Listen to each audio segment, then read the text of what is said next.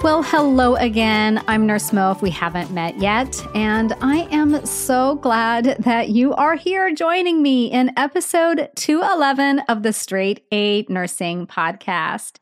Today, we are diving into a much needed topic about the transition period from new grad to actual working nurse. And we're going to talk about what to focus on in your first 5 shifts. Okay. So even if you're not graduating soon, you can be thinking about these things because they can be kind of underlying what's going on as you're in clinical. Because as you're a student in clinical, you're always thinking about how am I going to take what I'm learning here and use it later when I'm the actual nurse, right? So keep listening no matter where you are in your nursing school journey. Now, before we jump in, I want to take a minute for a shout out to my SAN fam. That's my Straight A Nursing fam. This one goes to Andrew, who wrote the most thoughtful words in the podcast review. So Andrew writes, "Hello, Nurse Mo. I'm a senior nursing student, and I want to write the review to help bring to light how great and resourceful your podcast is for me, and to thank you for being amazing. I work on campus, which is a 30-minute commute, and at a long-term acute care hospital that is an hour commute from where I live. Needless to say, I spend too much time on the road. When I found your podcast, I realized that I struck gold. I listen to about 9 to 12 of your podcasts every week. I love that you're so informative, fun, and creative with your topics. You know all the right fluff to brush away, and you get right down to the nitty-gritty on all of your topics. I aspire to be as great and smart of a nurse as you are someday. Thank you so much from the bottom of my heart for providing me a venue to be productive and smart even on my long drives." So Andrew, thank you for taking the time to do that. And if you guys are commuting or have what you consider to be any kind of downtime, listening to the podcast is a fantastic way to study, learn new things, review things you learned in class, get a different perspective, and as Andrew says, the nitty gritty, right? So if you haven't yet subscribed to the podcast, take a minute to do that. Every episode that I air will show up for you automatically like magic without you having to do anything. It'll be right there, and I release every Thursday. Okay, so let's dive into what you're going to focus on in your first 5 shifts as a new nurse. So starting out as a new nurse, it really can be one of the most challenging things, also most rewarding transformations that you will ever make. The learning curve is absolutely enormous. The stress at times can feel really overwhelming, and there could be this feeling that you're not really sure what to focus on as you take on this new role because there's so much. It's like drinking from a fire hose, right? So whether you're going through a formal residency program or just getting a down and dirty orientation, which could be happening because there's a big need for nurses right now. So you might be getting that really quick, hyper fast track orientation. Focusing on these items in your first 5 shifts can help you kind of get your feet under you a little more quickly. I've broken these up into 3 categories. There's like a general category, a very nursing role specific category, and then technology category. Okay. All right. So for general things, and don't feel like you have to take notes because I do have a blog post associated with this episode. So I'll link to that, and then you can go read all of this there if you want to revisit what these things are. So very general things. First of all, just getting an idea of where things are in your unit. Your unit could have multiple storage areas, for example, like a supply room, a clean utility room, a dirty utility room, a medication room, an equipment room, maybe a bonus storage room, and different stuff. It's going to be stored in different places, and sometimes it doesn't always make sense. So take some time in each of these areas to learn what supplies, what equipment is stored there so you always know where to go. there's nothing more frustrating than wasting time searching and searching for something that you need, especially when you need it 5 minutes ago, right? So always knowing where things are can really make your day more efficient and make you more proficient. And again, it doesn't always make sense where things are, so don't make any assumptions. So for example, in the unit where I work, which is just drives me crazy, the little mini bags that you attach to your antibiotics, things that you reconstitute, those little 50 ml, 100 ml bags, those are in the Pyxis room, the medication room. All the other IV fluids are in the supply room. But when I'm in the Pyxis room getting my antibiotic and I grab my little mini bag, the tubing for the secondary is in the supply room. So to me, that makes no sense. Like, why not put the tubing in the Pyxis room or put the mini bags in the supply room? I don't know. So just things like that don't make sense. The ICU where I worked for years kept the bath wipes in the equipment room, like with the bear huggers and the ultrasound machine and other random equipment, not in the supply room where you might think it would be. So get to know the layout, get to know what goes where, and how to find things, especially those things that you use the most often or that you anticipate needing quickly, like suction equipment or oxygen delivery supplies. I would say those things, know where they are at all times, know where they are from day one, okay? So that's the first thing. Just know where things are located, those general things. Get a lay of the land.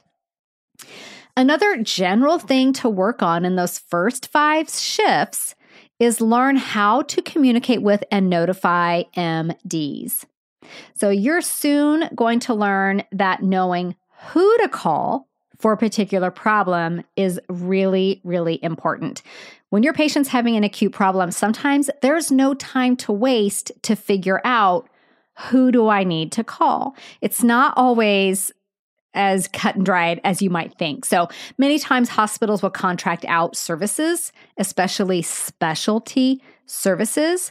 So the MD you are calling may not be an employee of the hospital, right? So you have to know how to reach these people. You have to know how to call their service, for example, and get them paged and do all of those things. A lot of times, the hospital may have different practices that cover the same service. So for example, the hospital where I have worked for a long time utilizes 2 different nephrology practices. So you have to know which practice to call to even know which physician to call or who to call for an on-call situation. If you need to call the on-call nephrologist, well, are they with this practice group or are they with that practice group?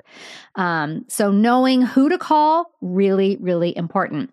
Another thing to consider is knowing who to call after hours. So the MD following your patient during the day, probably not going to be the same person that you should be calling at 2 a.m. because there are call schedules, call rotations, and one way to not make friends is to call the wrong physician in the middle of the night. So knowing how to figure out the call schedule so you always wake up or reach out to the right person is really, really important. And then another thing to know is that some units have a specific protocol or process for even calling the MDs.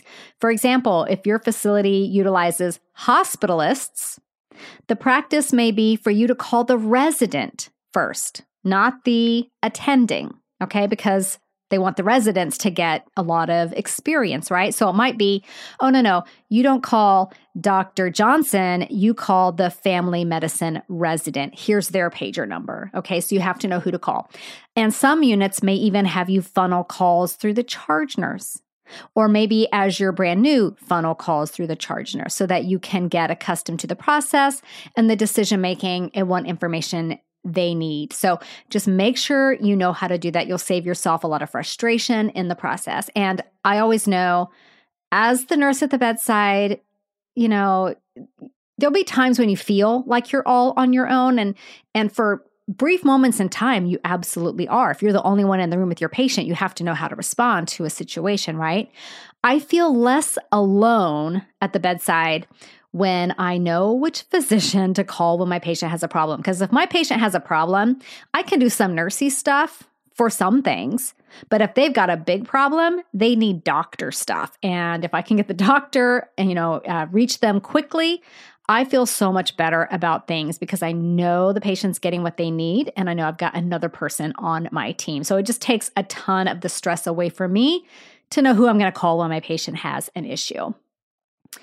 Another general thing to do in the first 5 shifts is to really pay attention and get the flow of the unit down. I'm talking about like the daily flow.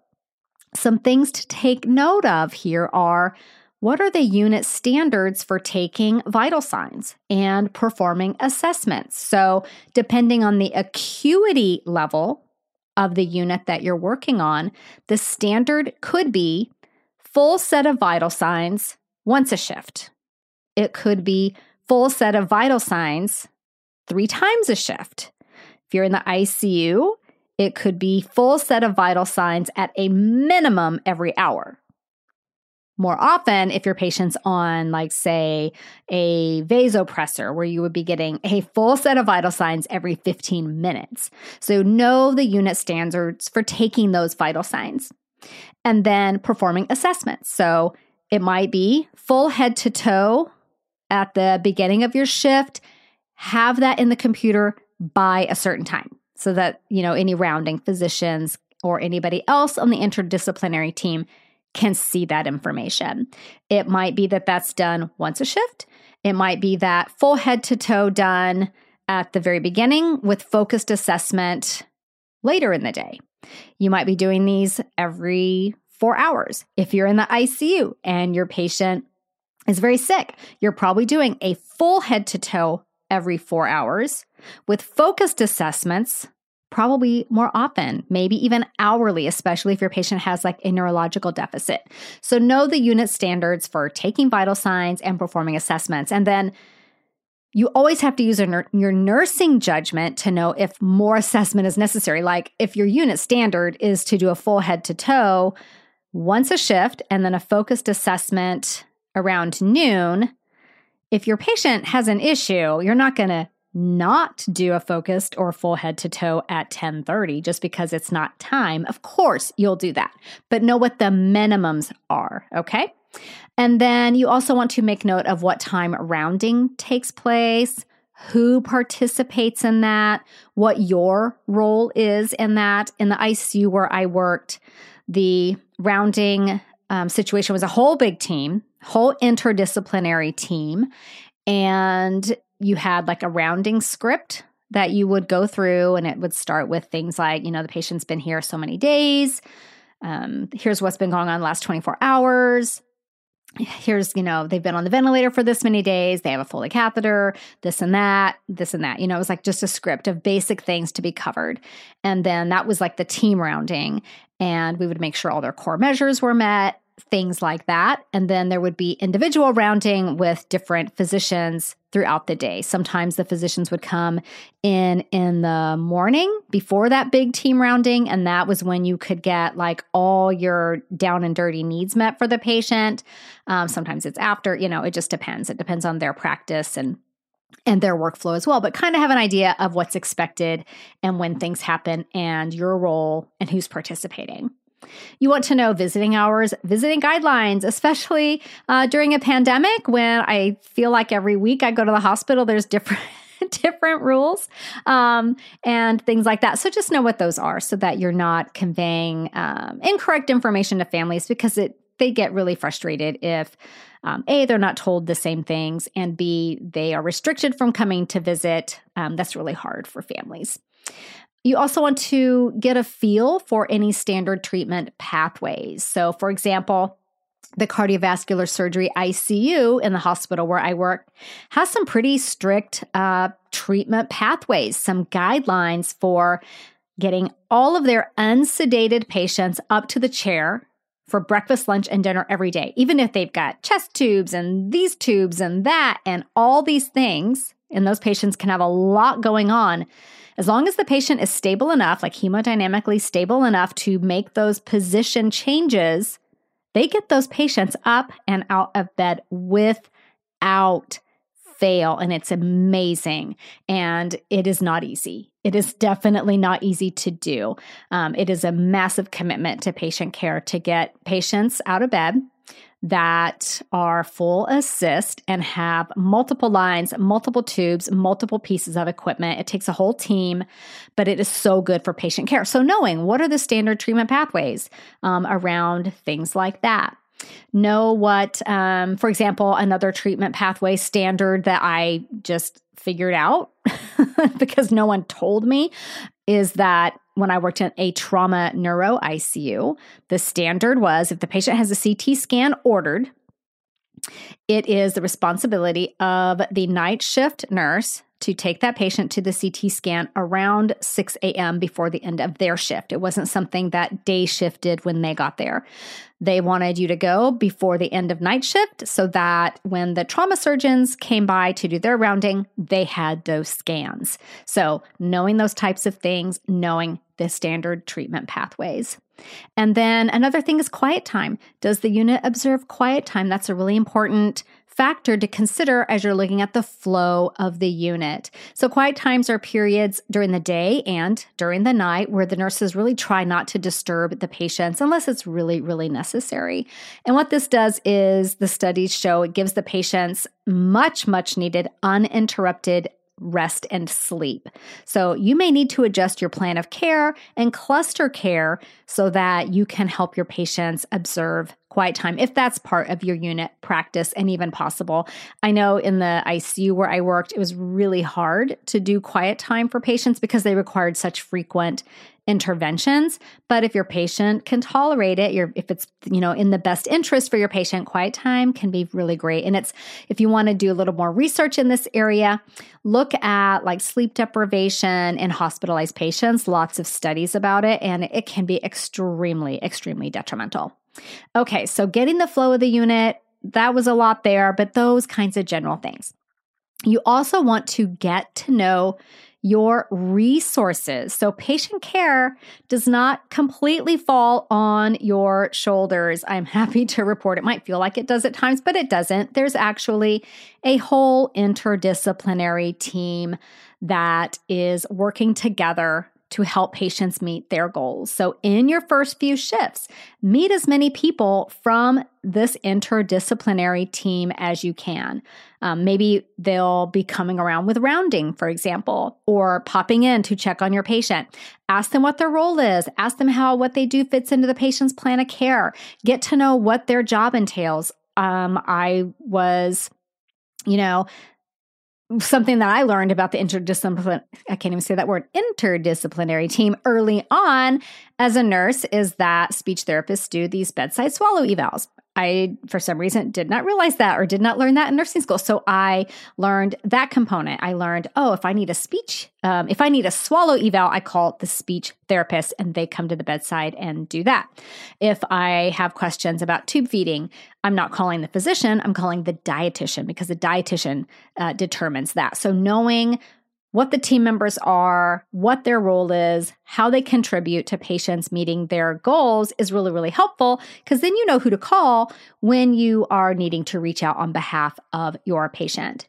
And then another thing to learn is more of like a HR thing is learn about the scheduling and how that works. I feel like I worked in the ICU for an embarrassingly long time before I knew how to ask for vacation days. And it's important to know how to do these things. So learn how to manage your schedule. Each unit has their own unique way of doing this. So it might be self-scheduling. So a lot of units will follow that. So know how to put in your schedule requests if that is the practice on your unit. Or if your unit uses a template, which hopefully you would know this at the time of hire, that your unit uses what's called a template, which is, this is what I had when I worked in the trauma neuro ICU. It's basically a set schedule. So I worked part-time on that unit. So I would work 2 days, like Monday, Tuesday of one week, and then Thursday, Friday of the next week, and then Friday, Saturday of the next week, and then, whatever. So it just rotated through. It was my template. So if that's how your unit does it, then you need to know that as well. Know how to request paid time off. Some units will have some pretty stringent guidelines around vacation that I don't think people with like office jobs can understand. I used to try to tell my friends, I can't go on that trip unless you tell me about it like 4 months in advance. Then I can request PTO. They'd be like, why? You have to request that far in advance? And I'd be like, yes. And so sometimes, for example, with the ICU where I worked for many years, if you were requesting off a whole week, so your whole 3 shifts, that was only done once a year around November. So you had to be able to look at your schedule and plan out your bigger vacations and request that time off in November for the following November or the following October. And it made it really hard to plan vacations with my husband. So just know how to do that.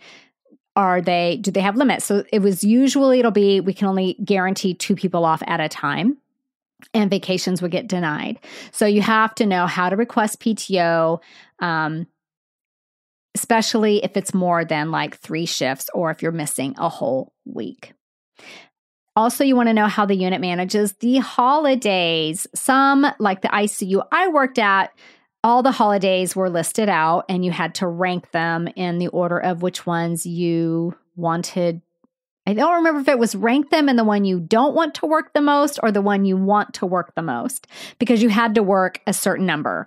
And so if you were like, okay, I want to work the day after Thanksgiving, I want to work Christmas Eve and New Year's Eve, you would put those in as your preferences to work so that you could have the others off. So others, it might be more of a rotating schedule and you don't get to choose. And if this is your year to work on, the 4th of July, then this is your year to work the 4th of July. And that's just how it is. So know how the unit manages holidays.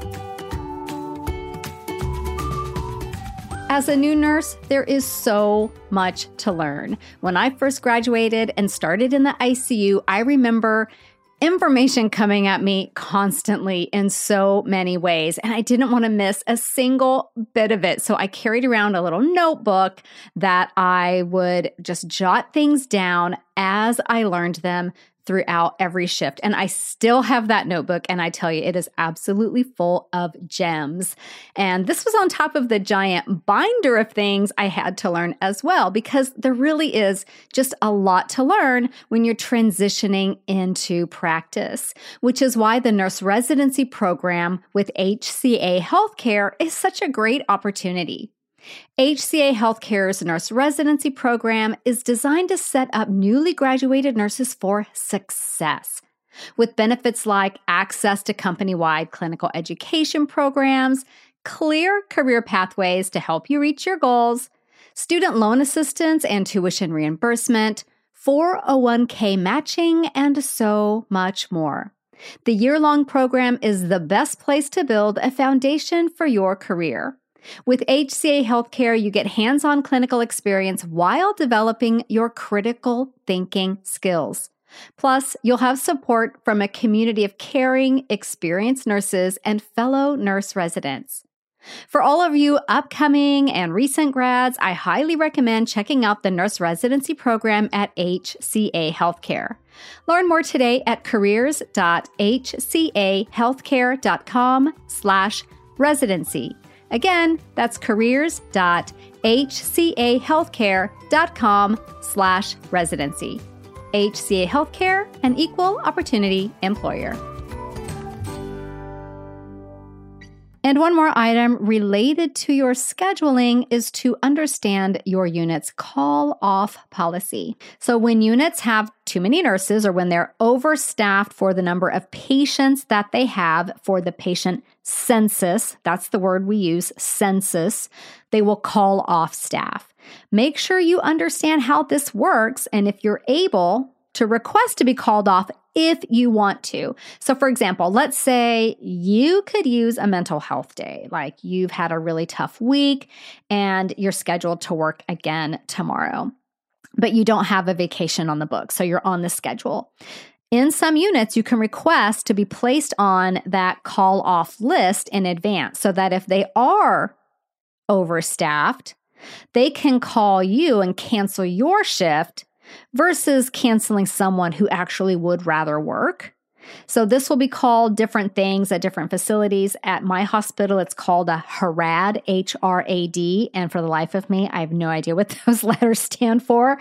It might be called something else at your facility, but basically you're being called off for low patient census. And the unit should have an equitable way of managing that so that because basically they're taking money away from you or forcing you to use PTO. So they should have an equitable way of tracking that so that, you're not expected to do this more often than anybody else so that everybody takes a turn getting called off. And then the people that want to be called off get priority because, someone doesn't want to be forced off work if they really want to work, especially if there's someone who's willing to say, I'll take the day off. You can call me off. That's fine. Okay, so those were the general type of things that are really good to know and learn in your first 5 shifts. So now let's talk about nursing related things. So in your first 5 shifts, focusing in on some key things around pharmacology is really, really important. So what I would do if I was going to work on a new unit is I would make note of the most commonly used medications on that unit. And I would make flashcards or something so that I could learn those drugs from top to bottom. As you take care of patients in those first few shifts, just kind of keep a running list of the medications you're seeing over and over again and devote your attention to really learning them. So for example, if you're working on an ortho unit, you're going to be giving a ton of pain medications and not just opiates, other kind of pain medications too, like ketorolac or IV acetaminophen, things like that. You're going to be giving stool softeners. You need to know the reversal agents. You'll be giving probably some antibiotics, either prophylactically or if some patients do come in with infection with their, maybe they're having an ortho surgery because they've got a septic knee and whatever. So a lot of antibiotics. So know those medications. If you're working on a telemetry floor, then you're going to be using a lot of cardiac-related medications like metoprolol, digoxin, lisinopril, furosemide, things like that. So know the meds used most often on your unit. Learn the heck out of them so that you understand, what they are, how they work, why your patient's getting it, what to watch out for, so that you can have those things top of mind. Now, I'm not saying don't look up things as you go. If you ever have a single bit of doubt, you're always going to be looking these medications up, okay? Don't always rely on your memory, especially when you're brand new, but start learning these meds. You also can focus on developing a solid start of shift routine. This is really essential to setting yourself up to having a good shift. Just know that start of shift routines are going to vary based on what type of unit you work on and how many patients you have. Don't expect to get it correct right off the bat. Play around with it.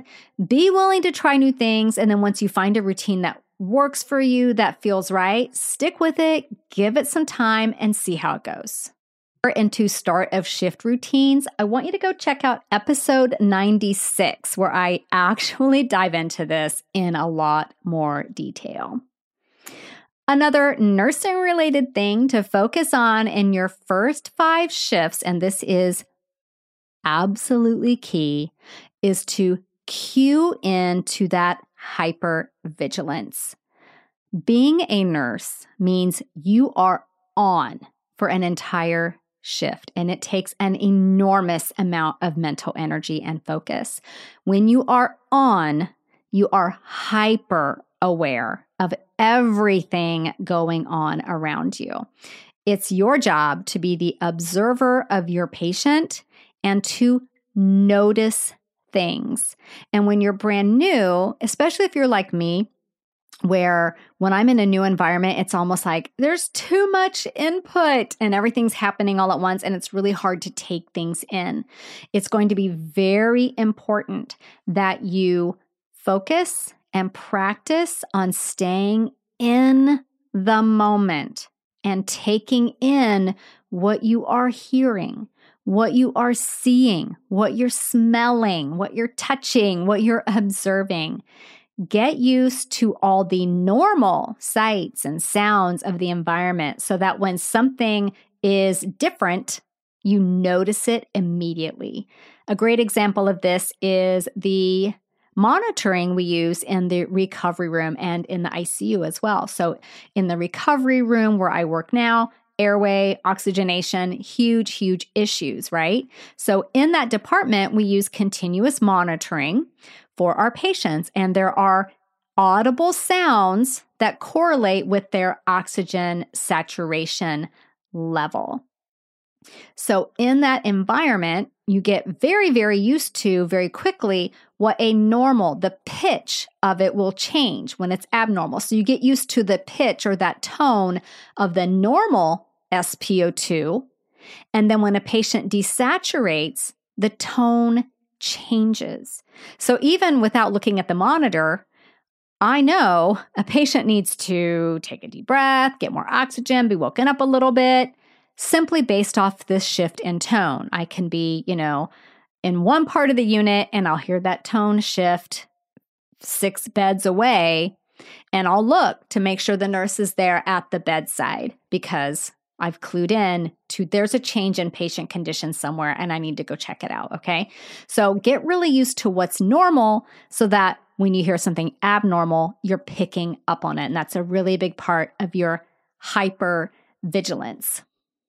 A really great example of this, and I was so proud, I was orienting a nurse who had been a nurse for a little while, I think working med-surg or tele, I can't remember where he came from, but he was new to the ICU. And I was orienting him, and we were in our patient's room, and there was a new sound that just started happening out of the blue. And his head whipped around, put eyeballs on that patient like that, like immediately. And I was so proud of him in that moment because even though he and I were standing there just having a conversation about the plan for the patient for that day, he clued into that sound immediately, eyeballs on the patient, because he was hyper aware that there was something new, something different, something unexpected happening in our patient's room. It had just started raining and the rain was hitting the window. It doesn't matter what it was just off. It was different. It was new. He didn't look at the window. He didn't look at the monitor. He looked at the patient. And I just was like, yes, you got it. You're going to be a great ICU nurse. Another one you can focus on in those first 5 shifts, obviously, is do as many physical assessments as you can. Now that you're out of school and, maybe your school had limitations on what kinds of patients' rooms you could go into. Maybe you weren't allowed to go into COVID rooms, whatever. Maybe you're working now with a patient population you never got to see in school. I want you to get your hands, your eyes, your ears on as many patients as you possibly can. Do as many physical assessments on as many body types, ages, and disease conditions with different types of equipment in place that you possibly can. Okay, that is key. Your ability to assess is your number one nursey skill because it's your assessment skills that is going to enable you to know when your patient is having trouble and also to know when your patient's getting better too. It's important to know that what you're doing is working, just like it's important to know if your patient needs additional intervention. Another thing to focus on, kind of along the same lines in your first 5 shifts, is get your hands on as many different supplies and equipment as you can. Even in the very best of circumstances, clinical experiences are limited, and it's kind of a luck of the draw that what you get exposed to that day in clinical is something that's actually happening that day in clinical. So now is your chance to get your hands on absolutely anything you can. If you're not comfortable doing a skill on a real life person, it's okay. Ask your preceptor to demonstrate that first one, and then with the second one, go for it with their supervision. That's typically how we do it. It's that, what is that? see one, do one, teach one kind of mentality, and ask for feedback as you do it, after you do it. How can I get better at doing this, etc.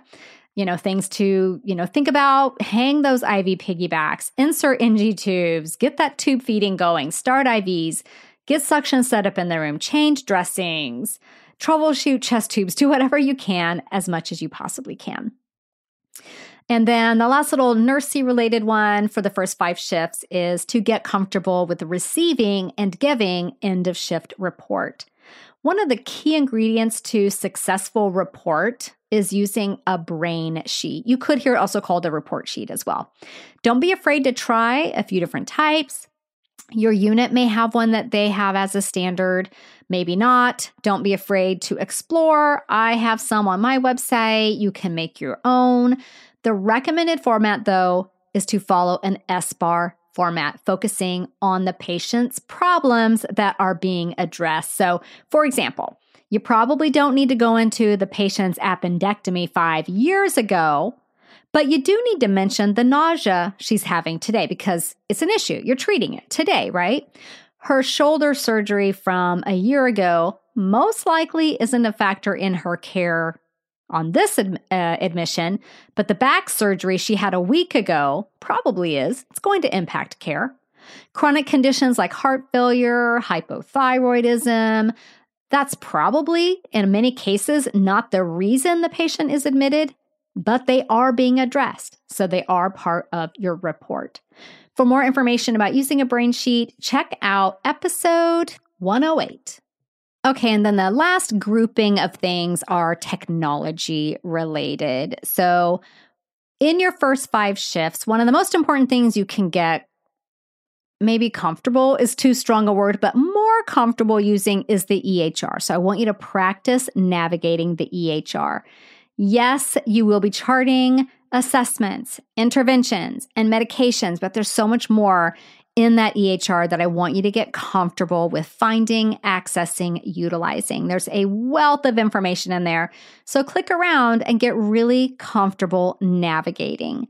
Some key things you want to know how to locate, for example, could be where to find their past 12-lead EKG tracings. Let's say you've got a patient who's got a long PR interval, and you're like, no one's charted a prolonged PR interval, but they did have an EKG done 3 days ago. I'm going to go back and look at that and see if that was present then, or is this something new that I need to let somebody know about? Know where to locate signed surgical consents and signed blood consents. Part of your safety check when administering blood is to check off that you've checked for that signed blood consent, and knowing where to find it when you're there with another nurse who probably has 500 things of their own to do is really key. Okay? Know how to find the patient's caregivers, significant others, daughters, sons, neighbor, whoever their person is. Know how to find their phone number in case you need to call them with an update, or call them to get consent for something if your patient is unable to consent, or call them to tell them a change in condition. Know how to find that information.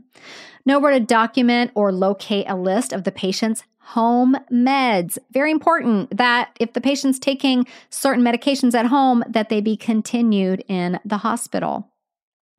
Know where to find the patient's total fluid volume. A lot of patients get fluid overloaded in the hospital setting or dehydrated in the hospital setting. So you want to know their fluid balance. Where do you find that total? It's also really helpful to know how to determine how many blood transfusions the patient has had this admission.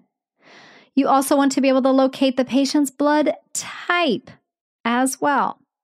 Along those lines, how do you view lab results, including imaging studies? You may have a physician come by on rounds who wants to look at a chest x-ray, and it's really helpful right there in the room to be able to pull up that image for them to look at. You want to know how to find the discharge summary from the patient's last admission. This can be really, really helpful to see the big picture for patients who are in and out of the hospital a lot, dealing with chronic conditions and things like that. It's also really, really important that you know how to locate narrative notes like from the MD. from the surgeon who did the operation report. You want to see, or the operative report. You want to see what did they do in that surgery. From other nurses, from other members of the team. Did the patient pass their swallow eval? Well, how do you find that out? You probably would go and look at the speech therapist note to see what they say about the patient's swallowing. Know where to find the history and physical, the H&P. And another very helpful thing is know where to look to see what drugs and fluids and blood products the patient was given in the ER or the operating room, because sometimes those things don't necessarily flow in to your flow sheets as you have them on the floors. So knowing what did we do for her in the ER? What did they get in the OR can be really helpful. So that is a key one, navigating the EHR. Okay, another thing with the EHR is knowing how to set it up for max efficiency.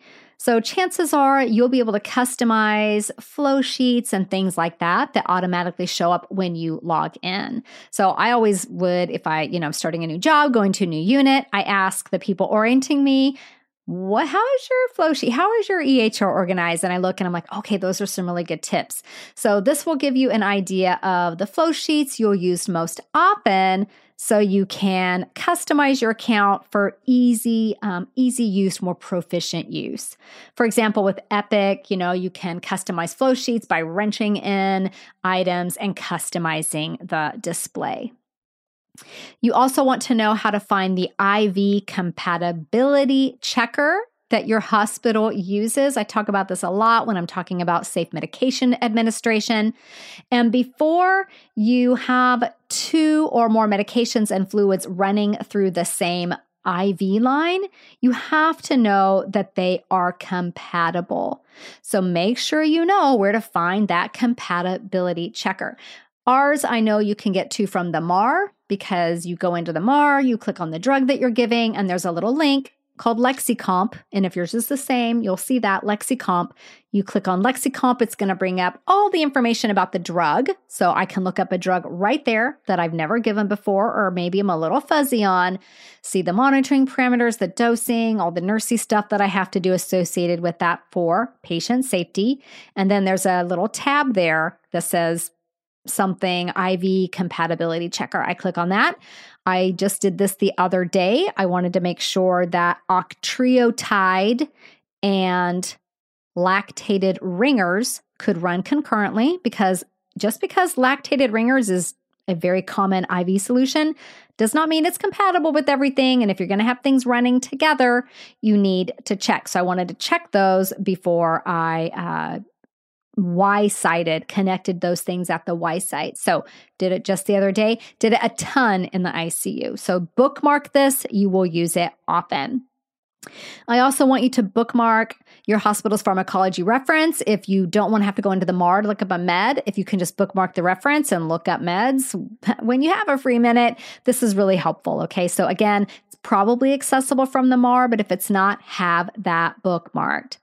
And then you absolutely have to know where and how to look up policies. Get proficient at this, because you're not going to have 30 minutes to go find the policy on enteral feeding. When you get back a residual of 300 mils, do you return it to the patient? Do you hold it? Do you give metoclopramide? What do you do? You might need to go look up the policy. So know how to do it quickly and efficiently. If you're doing a procedure or there's just anything you're at all unfamiliar with, chances are your hospital has a policy around that. And I've been a nurse for over 11 years now, and I look up policies on the regular, okay? Make note of any policies that you will utilize a lot, and download that, share a copy to your own user profile for even faster reference if you're able to do that. So first 5 shifts, that's a lot. There's a lot going on with that. I hope this helps you transition from new grad nurse into that more comfortable role. It will take some time. And I know as a new nurse, especially now, maybe your nursing education got severely impacted by COVID and you had less clinical hours. It can take a while to feel comfortable. And I just want you to remember, novice to expert. Remember Dr. Benner. Remember what she says, okay? You probably aren't going to feel proficient after your, 4-week orientation or however much orientation you're getting. You're still going to be very, very new, and give yourself some grace for that, okay? It's a pathway. It's been studied. It's been verified. Novice to expert, okay? But I hope this helps. I made a fun new nurse bingo that, I don't know, it's just kind of fun. You can print that out and check things off as you conquer them or experience them. So you can click the link in the episode notes to be taken to that download. So have a great week, and I will see you back here next week where we will be talking about meconium aspiration syndrome. So I'll see you back here next week for that. Bye for now.